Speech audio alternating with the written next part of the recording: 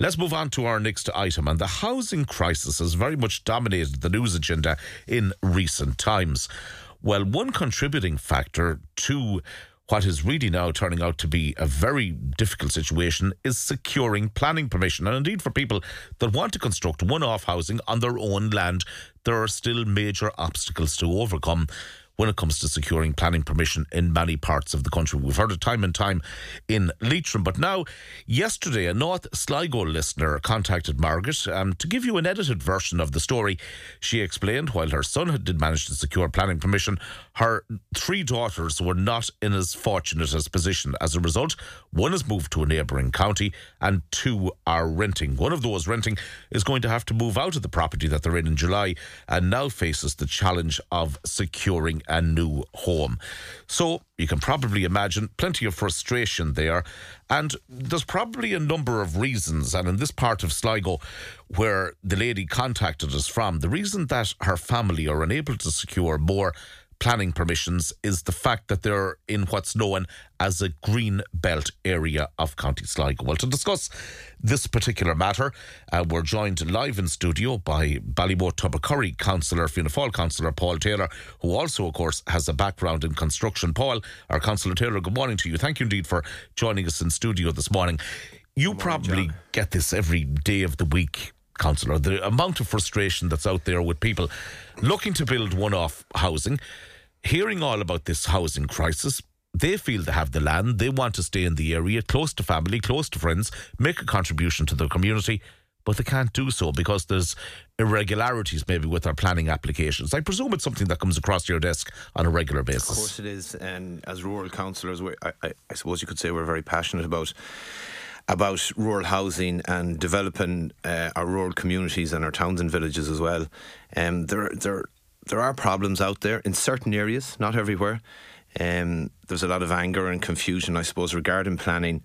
But I think at present we have development plans, we've national planning policy seems to be the big issue. And most of the policy is coming from a national level, which leaves us in situations that were the same as the rest of the country as well. It goes back to an item that we had earlier, that maybe more autonomy should be given to local councillors, local planning officers themselves, maybe to set the criteria for a county on an individual basis and an area on an individual basis, as opposed to the one-size-fits-all approach that comes down from the capital. Well, this is what we would speak about at council meetings, and I think all councillors would agree. Listen, the planners, have a job to do. They have rules and regulations to follow as well. To be fair to the planners in County Sligo, their doors open for discussion. But there's a lot of policy that's there in the way you see. We have a lot of things. Nowadays we have green belts, as you said yourself. Talk to us a little bit about green belt. A green belt really simply is an area around a built-up area like a town or a village, which is really protecting the area around that town or village for future development of the town and village. So which prohibits one-off housing, and that's really that in a nutshell what it is. And if you're looking for planning permission for a one-off development in that area, unless there are exceptional circumstances, you will be refused, and it won't even go to application stage. And if you're a young couple or a family that maybe identify a site on your own land that's within that green belt, or sometimes we've buffer zones as well, then if you have land outside of that green belt, you'll be pointed and directed towards then. But again, that's the policy. That's the policy. Now, there are some people that are listening to this interview would automatically say, well, the reason for this is that there are so many buildings lying derelict in villages and towns across Sligo and other counties that there's almost a secret policy there to try and encourage people to renovate these buildings, put life back into towns, and that you're trying to leave them with no other option but to move into these buildings. I can see where that can be formed. I can absolutely see that. I think we had a lot of these policies put in place. You have scenic views as well. They're very, very, very much a contributing factor as well. I think a lot of these policies were put in place as a result of a lot of development maybe in the early noughties, in the late 90s, early noughties. But we're living in a different world right now. You know, we don't have that development anymore in our towns and villages and in our communities. So we don't have the houses there for even people to buy. Yes, there are derelict buildings in some towns and villages, not as many as there was.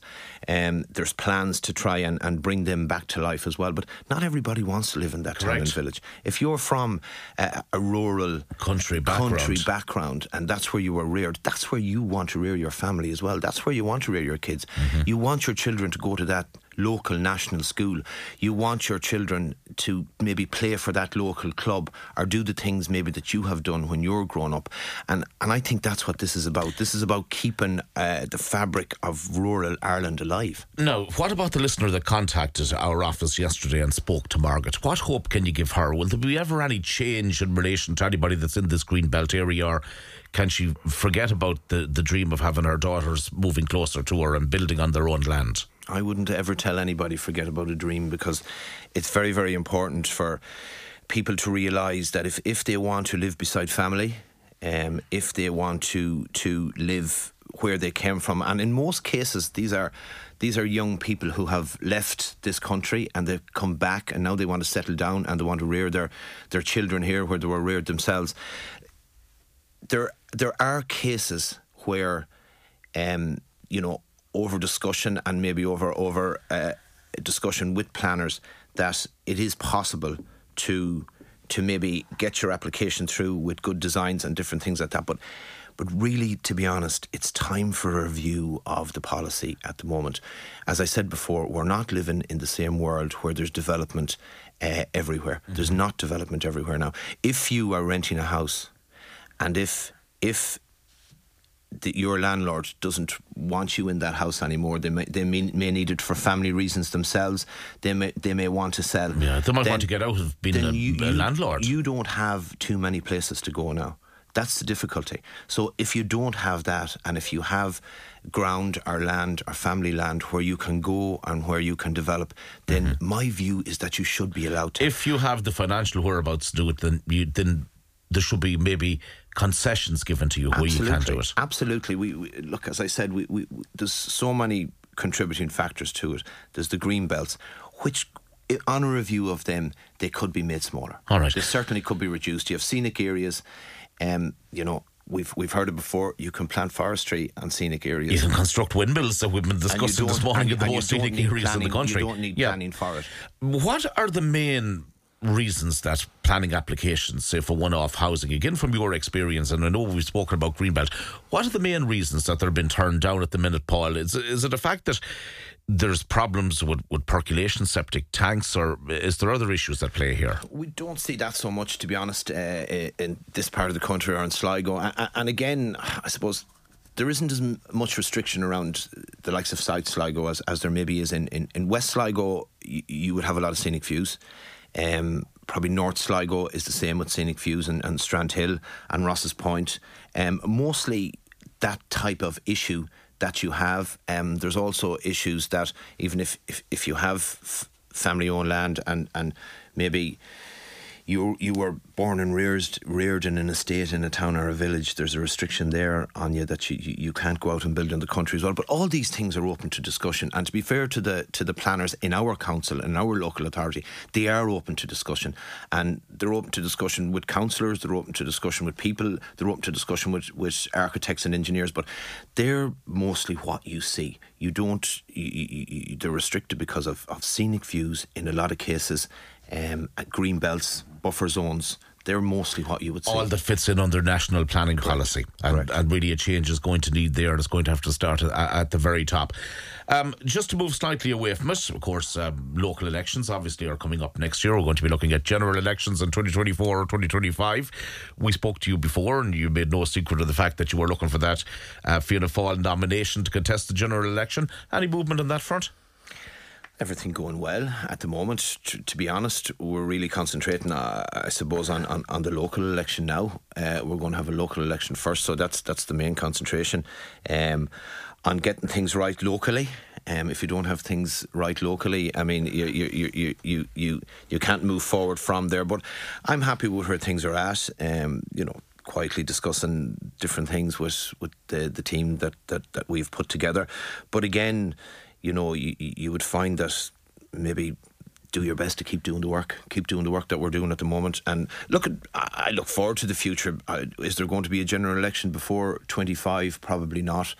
We know that we're having a local in May 24. So right now, that's the most important thing for me to focus on, and that's what I'm focusing on at the moment. And of course, there's the eye and that other thing. Yes, that's what that's what I hope to do. That's what I've said that I want to do, and it's been well received at the moment, so I'm happy with that. All right. Final point, significant week for Fianna Fáil, the return of Bertie Ahern confirmed to the party. How do you feel about that on a personal level?